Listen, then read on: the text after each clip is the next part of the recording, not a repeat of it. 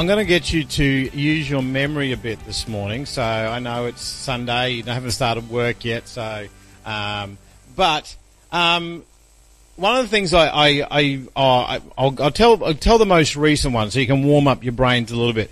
Who has been to the movies in a recent sort of time frame, last couple of months? So the thing is, pre-COVID, you would go to the movies and there would be a range of trailers coming out of upcoming movies. And COVID's hit and it's changed how movies have been made and released. And all of a sudden I've looked at the upcoming year and I'm going, well, not that I don't have a lot of time to go to the movies, there's not much I want to go see.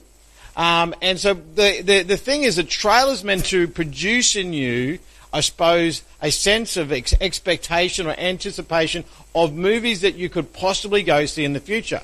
And so when you sit through and go, I suppose their reaction would be like, if people sit there and go, I might go see that one when it comes out, is exactly what it's meant to have happened.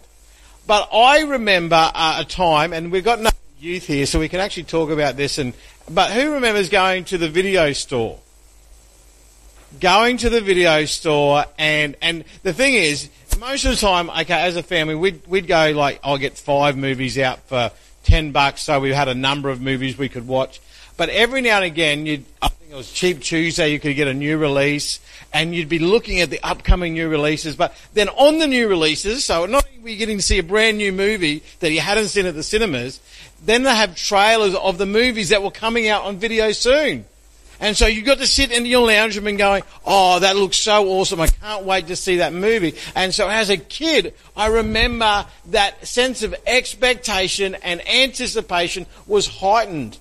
And it's one of the things I miss. Like now, pretty much you can go on YouTube and watch trailers that are coming up, and it's not quite the same. And you can, as soon as the movie comes out, you can download it on your device. Not quite the same. It doesn't have that same kind of, something is coming soon that is going to be awesome. But even like there's specific movies that I can remember going to the cinema and you see the first trailer of a new Star Wars movie that's coming out and you go, I'm so looking forward to that. Then you get to it and you watch it and, I'm not that excited. I was a bit disappointed actually. But the thing is, it creates this expectation and anticipation. So, Hans just read about 2 things specifically. What did he talk about in the Bible reading this morning? Salt and light. And salt does this thing where it actually produces, or increases flavour. It preserves food. But you imagine some of the food that we eat that if it didn't have salt. Like, if you just had like potato crisp or chips that you get in a packet, without salt, they would actually taste really, really oily, and you'd kind of go, why am I doing this to myself? But they add all these different flavours, all these different types of salt, and you go, you know what, these taste really good. And you may have your favourite type of chip, but then hot chips without salt, you kind of go, what's the point of them? Like, again, you want salt on that. And there's so many other things. Popcorn. Anyone like just plain popcorn without any salt, without any butter?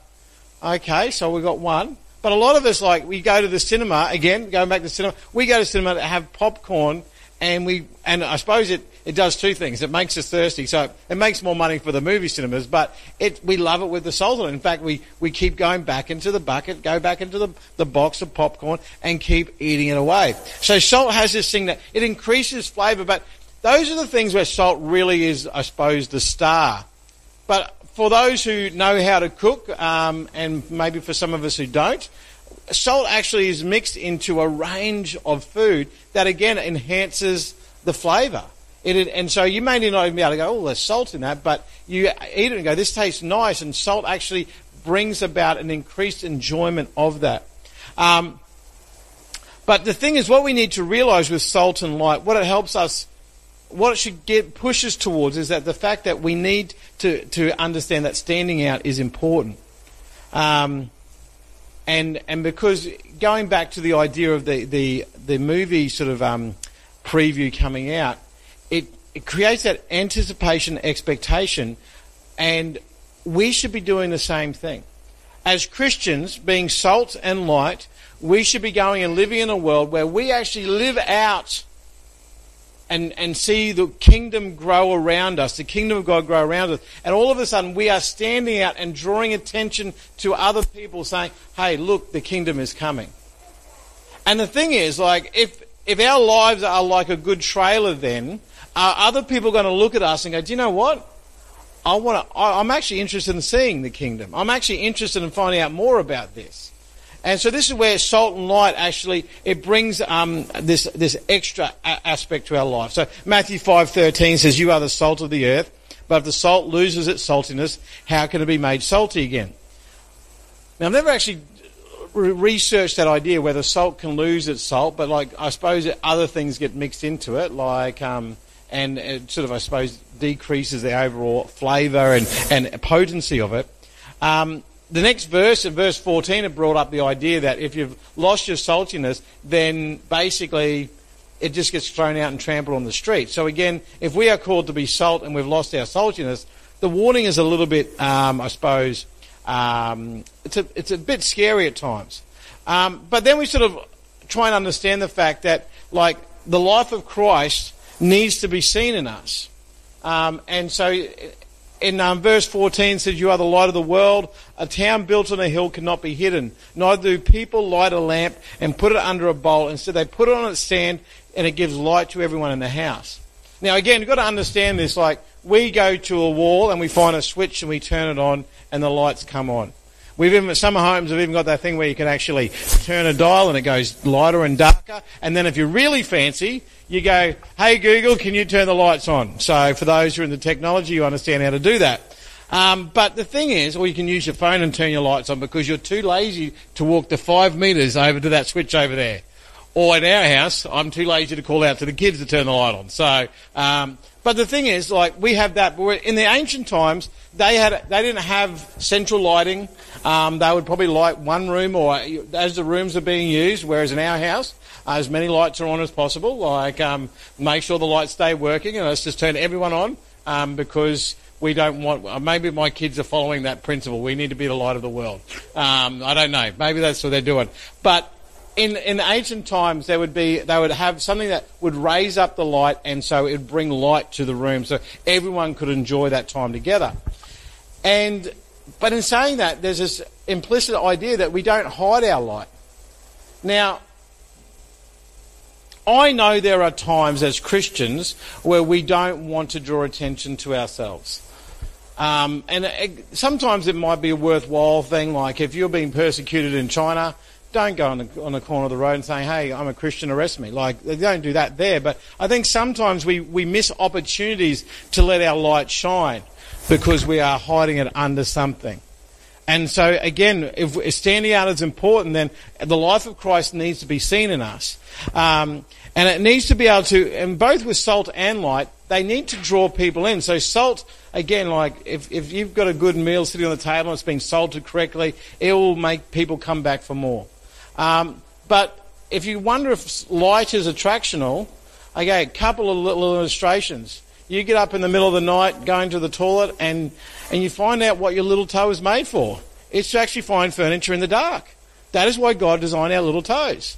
But if there's light happening, like it might wake us up a lot, but at least we don't run into stuff. But the other thing light does, if you leave a light on, like those insects are drawn to it. They are drawn to it. They are attracted, and so sometimes the only way you can get rid of insects is to turn your light off and put another light on so they're drawn away from you. So both salt and light have this attractional aspect. And verse 16 brought up this idea. In the same way, let your light shine before others, that they may see your good deeds and glorify your Father in heaven. So let your light shine. Now, considering what we've been doing in the past month, I'm going to paraphrase that. Let your light shine, shine before others, that they may see how you are blessing others and glorify your Father in heaven. Because again, as I've been watching our church and hearing the stories of how people have sought to be a blessing, and I've been a recipient of blessing that has happened in the past month, I've been a giver of blessing, I'm going, are we able to shine our light in such a way? Are people looking at us not for, again, to say, look at how good a person they are, because you look at the purpose of we do our good deeds, why we be a blessing, so that people may glorify the Father in heaven. So, coming back to this idea, our lives should be like a trailer that draws people to God and His kingdom. There was a theologian called Leslie Newbigin who put it this way: the church exists for the sake of those who are not members, as a sign, an instrument, and a foretaste of God's redeeming grace for the whole life of society. Sign, foretaste, and instrument. So what do they mean? Well, firstly, a sign. Church is a sign pointing people to the reality that is right around the corner: the kingship of Jesus and His imminent return. It's a foretaste. Like the movie trailer, church is where people can get a taste of the future in the present. When the church is a foretaste, we demonstrate what life is like when men and women living under the rule and reign of the power of the Spirit. And the church is meant to be an instrument, and not like a tool in the hands of God. We are used to help shape God's preferred future for this planet. And the thing is, that's what, again, being missional as a church is all about. Again, sometimes we do get trapped, or we settle on the idea that church is a place that I go to and I get there on time, it finishes on time, I stay for a cup of coffee, and then I go and church is over. Nowhere is that picture found in the Bible at all.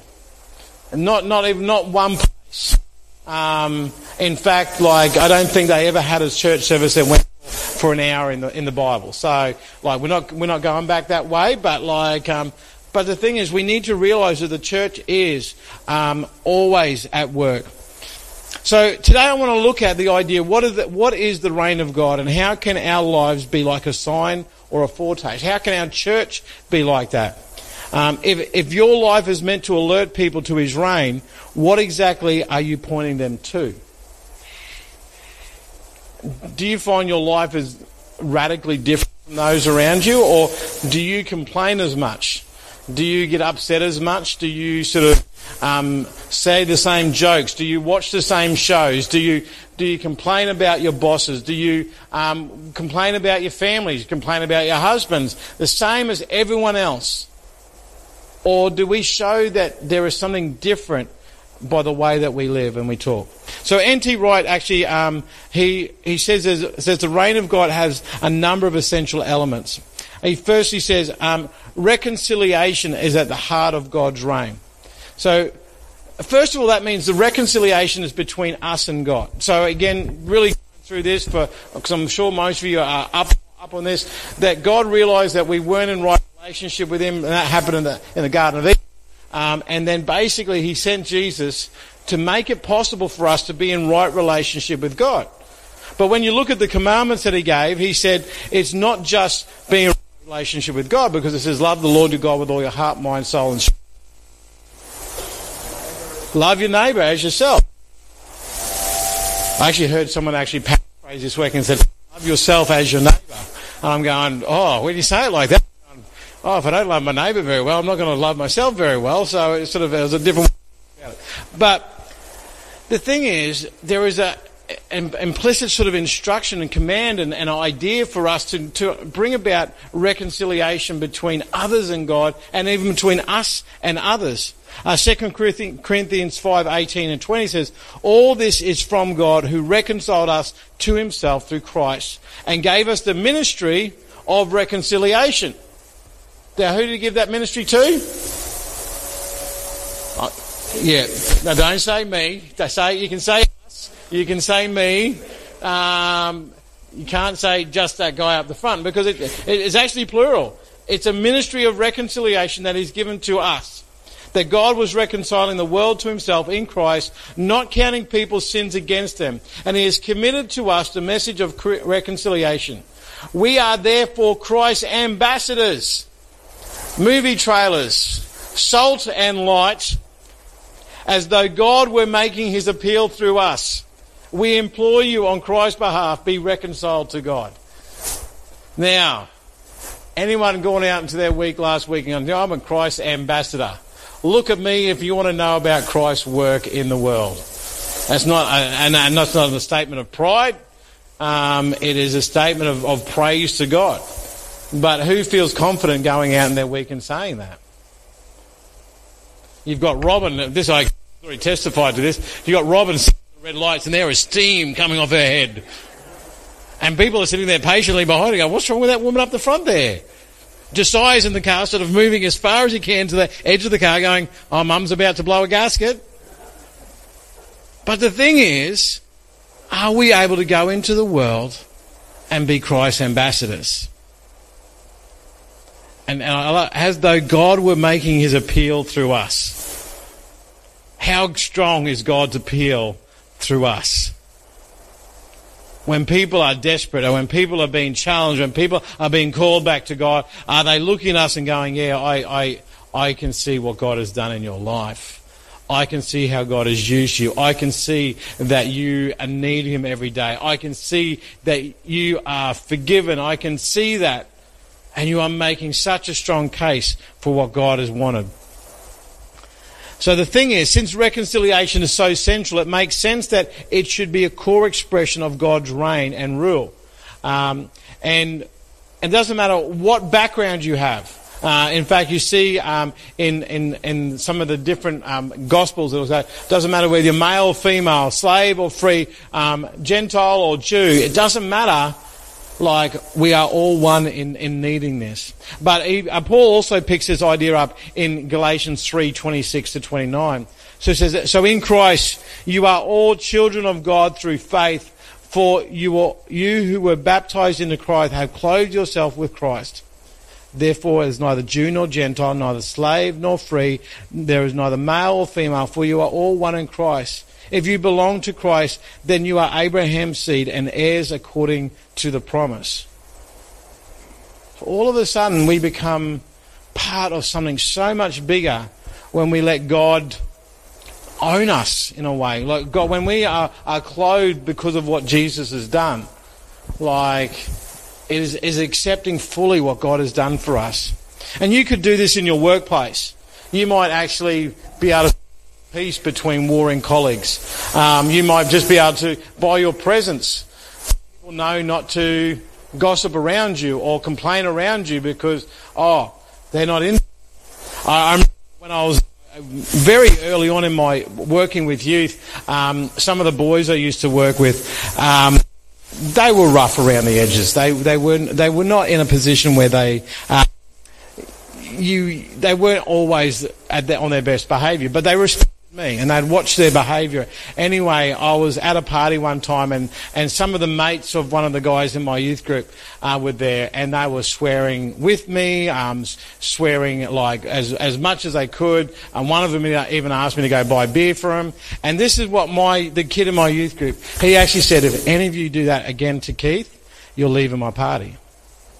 Why? Because I knew that that wasn't something I did, and it's all of a sudden it brought a calmness to something that was a little bit out of control. And so sometimes the way we live will alter people's behaviour. I'm sure most of you have had the experience where, like, if someone knows you're a Christian and they swear in front of you, oh, sorry about that, and they kind of bring that in a bit, and I go, not a big deal, but like, it changes people's behaviour when we live in that way. You might need to be you might feel you need to be reconciled with someone. Maybe a friend or family member, someone within the church. You might share the good news with someone that reconciles someone to God and to his Son, Jesus Christ. So reconciliation becomes one of these key aspects. Justice becomes this other one. Justice characterises God's reign. I was asking a question to our youth chat on Friday night. Is it fair that there is only one way to God? Anyone want to sort of hedge their bets? Is it fair that there is only one way to God? Yes? Yes, is it fair? Who says no? Okay. It's actually both. It's yes, it's the only way we can get to God. And the only way doesn't mean it actually is available to all. But it's actually very unfair. It's just who is it fair to? Jesus. Jesus, it was very unfair to him. How many sins did he commit? None, that's right. Big fat zero, and yet his life was lost and he took all the sins of the world.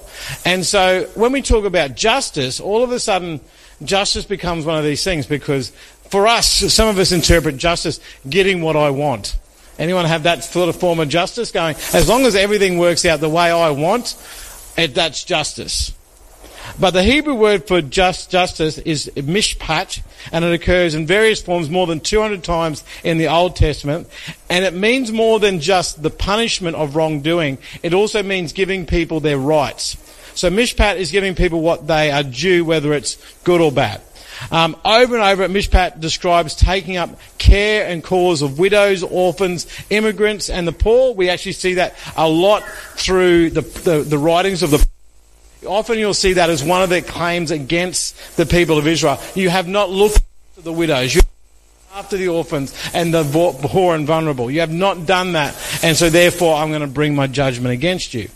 But it's also, mishpat is also related to another Hebrew word, and I had to look it up how to pronounce this one, tzedakah, which refers to a life of right relationships.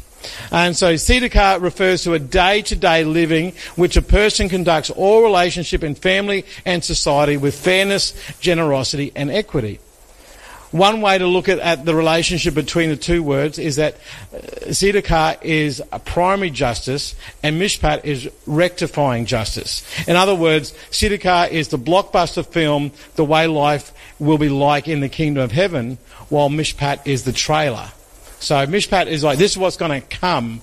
Tzedakah is actually being played out. And so what we see in that, though, is that there is an opportunity for people to see justice at work in our world on a day-to-day basis by the way that we live. All of a sudden it changes our perspective in how we treat people. I remember really clearly Eve went up to the hospital and waiting for my foot to be stitched up.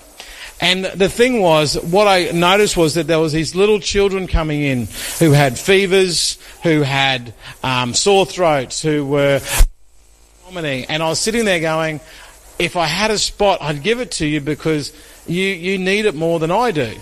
The thing was, there was no one was moving in line at all at the time. And a lot of the kids, the kids calmed down, fell asleep, medication kicked in, and all of them went home before it was my turn to go in and see the doctor. But sometimes we have this idea that, we need to help out those more vulnerable people than we are. And sometimes that puts us out a little bit. There is a sacrifice involved in that. But Jesus came to bring both these things. He came to bring mishpat and tzedakah, and we see this in a Christmas writing that we see in Isaiah 9, 6 and 7. For unto us a child is born, to us a son is given, the government will be upon his shoulders, and he will be called Wonderful Counselor, Mighty God, Everlasting Father, Prince of Peace. Of the greatness of his government and peace there will be no end. He will reign on David's throne and over his kingdom, establishing and upholding it with justice and righteousness from that time on and forever. His reign was one of tzedakah, and we are called to perform acts of mishpat to reveal his reign to others. So again, that becomes a challenge on us because we don't really think through those terms. How can I bring justice to the world around me? Another aspect that we God's reign is that the beauty reveals God's reign. I don't know about at times if you are watching a sunset over the or you are in a solitude, sitting by a waterfall in the middle of nowhere, or putting a fishing line out into a quiet river. All those places, they invoke this feeling of the beauty of God, and therefore actually brings this idea of closeness to God. But again, it's not only just natural wonders. There are other wonders. I haven't had the opportunity yet, but you've got places over in Europe which have been massive architectural sort of buildings that have been designed to honour God. And I've heard people speak of them as they go in and feel the presence of God. Again, it's a thing of beauty that draws people, I suppose, attention to God. And more than natural beauty, we can also then look at committing ourselves to creating beautiful music, art, craft, and food. Some of us don't think about that, but this was fantastic. I wish I had more of it. And then I wish I hadn't eaten as much of it later on. But so there is a beauty that we can see in a lot of different ways, and it actually can draw our attention to God. N.T. Wright puts it this way: it is central to Christian living that we should celebrate the goodness of creation, ponder its present brokenness, and insofar as we can, celebrate in advance the healing of the world. The new creation itself, art, music, literature, dance, theatre, and many other expressions of human delight and wisdom can all be explored in new ways. I think sometimes we don't enjoy around us as much as we should. And again, there is benefit in it for us as we see God, but as we point that out to others, like when we point out the stars, when I have a conversation with my kids and say, you look at the stars and God knows what is. Isn't that amazing? Isn't God creative? And so beauty becomes very much a part of God's reign, and a way that we can recognise it, a way that we can show that to others. Fourthly, wholeness demonstrates God's reign. When John the Baptist heard from prison what Christ was doing, he sent his disciples to check and see if it was really the Christ. Now, this was the same John the Baptist that had baptized Jesus, saw the dove came, and then all of a sudden, what was happening was Jesus was doing, I suppose, playing by a different. John was a little bit uncertain about, is this actually working? Is this the guy? Did I get it right? Have I got it wrong? And so he sent his disciples to question Jesus. And we pick this up in Matthew 11:4-6. It says, "Go back and report to John what you hear and see. The blind receive sight, the lame walk, those who have leprosy are cured, the deaf hear, the dead are raised, and the good news is preached to the poor. Blessed are the man who does not fall away on account of me." The primary ways that Jesus revealed his kingdom to others was through the use of parables and miracles.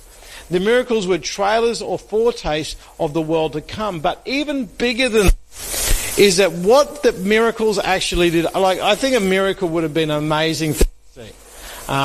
What would have your favourite miracle been? I'm putting you on the spot here. The feeding of 3,000 would have been pretty awesome. Walking on water, again, would have been up there.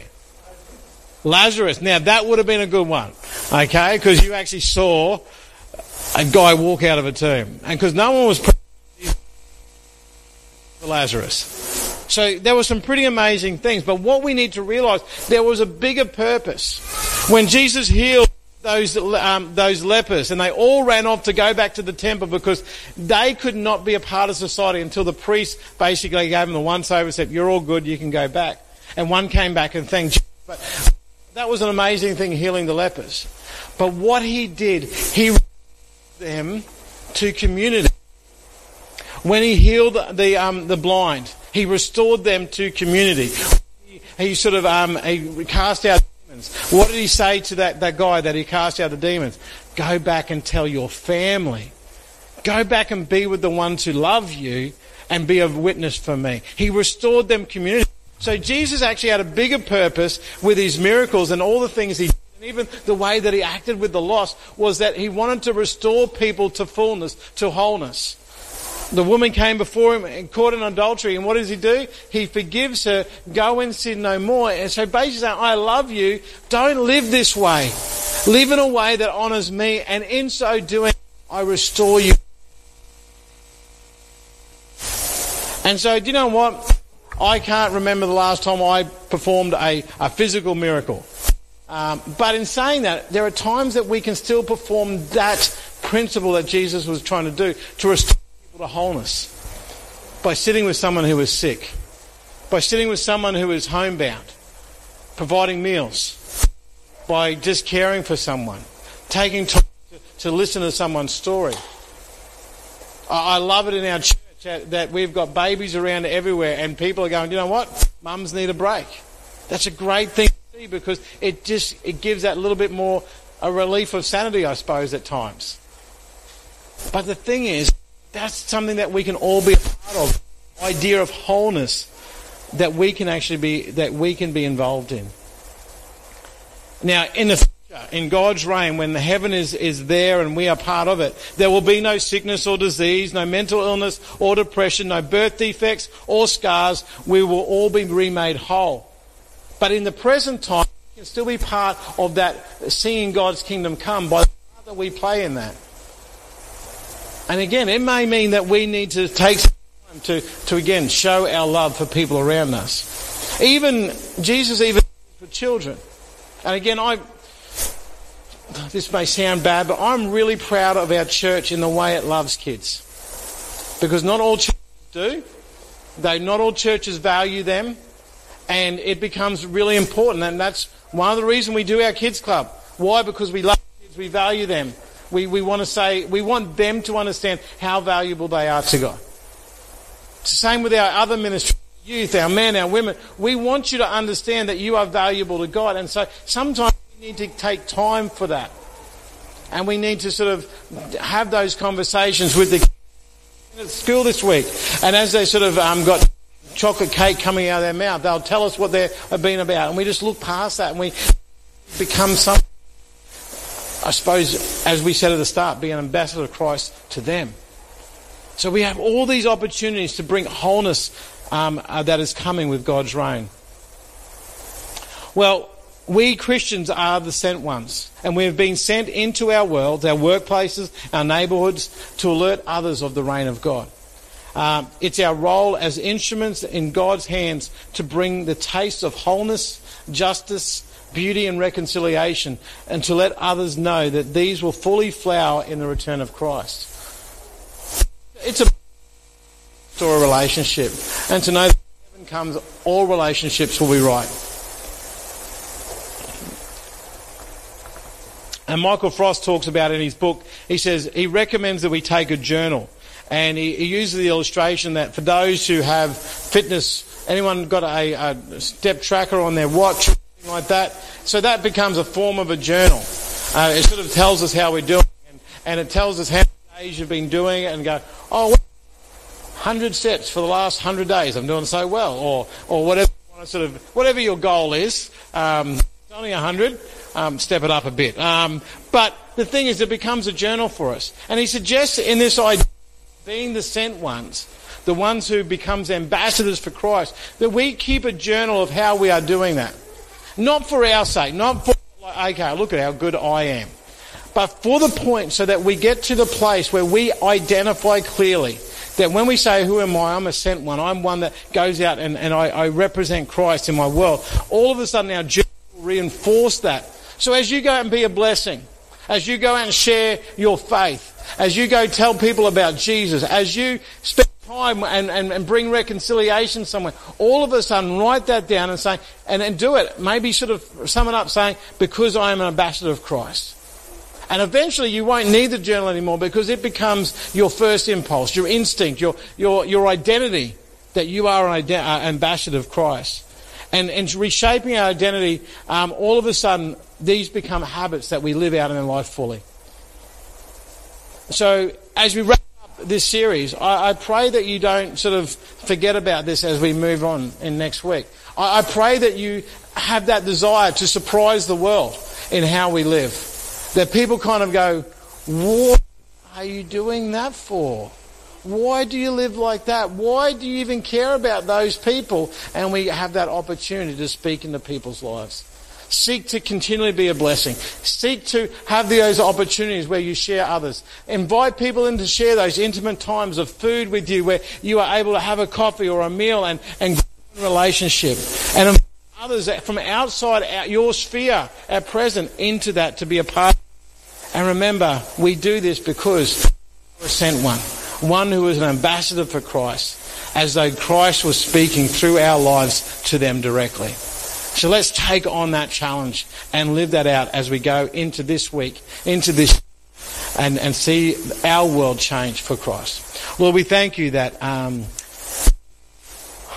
we have seen for ourselves the acts of reconciliation and beauty and justice and wholeness. We have found that in our own lives. I pray that we are able to live in such a way that we are able to see that amazing change that God is wanting to do. And let us be a part of it. Let us not sort of view it through someone else's actions, but let us see it as our actions put to work. May you be able to speak through the times that we bless others and share food and share you to them. And I pray that we would take seriously the challenge of being a sent one, an ambassador of Christ. And I pray that we would take that on as our identity as we live for you in our faith. We pray this in your name. Amen.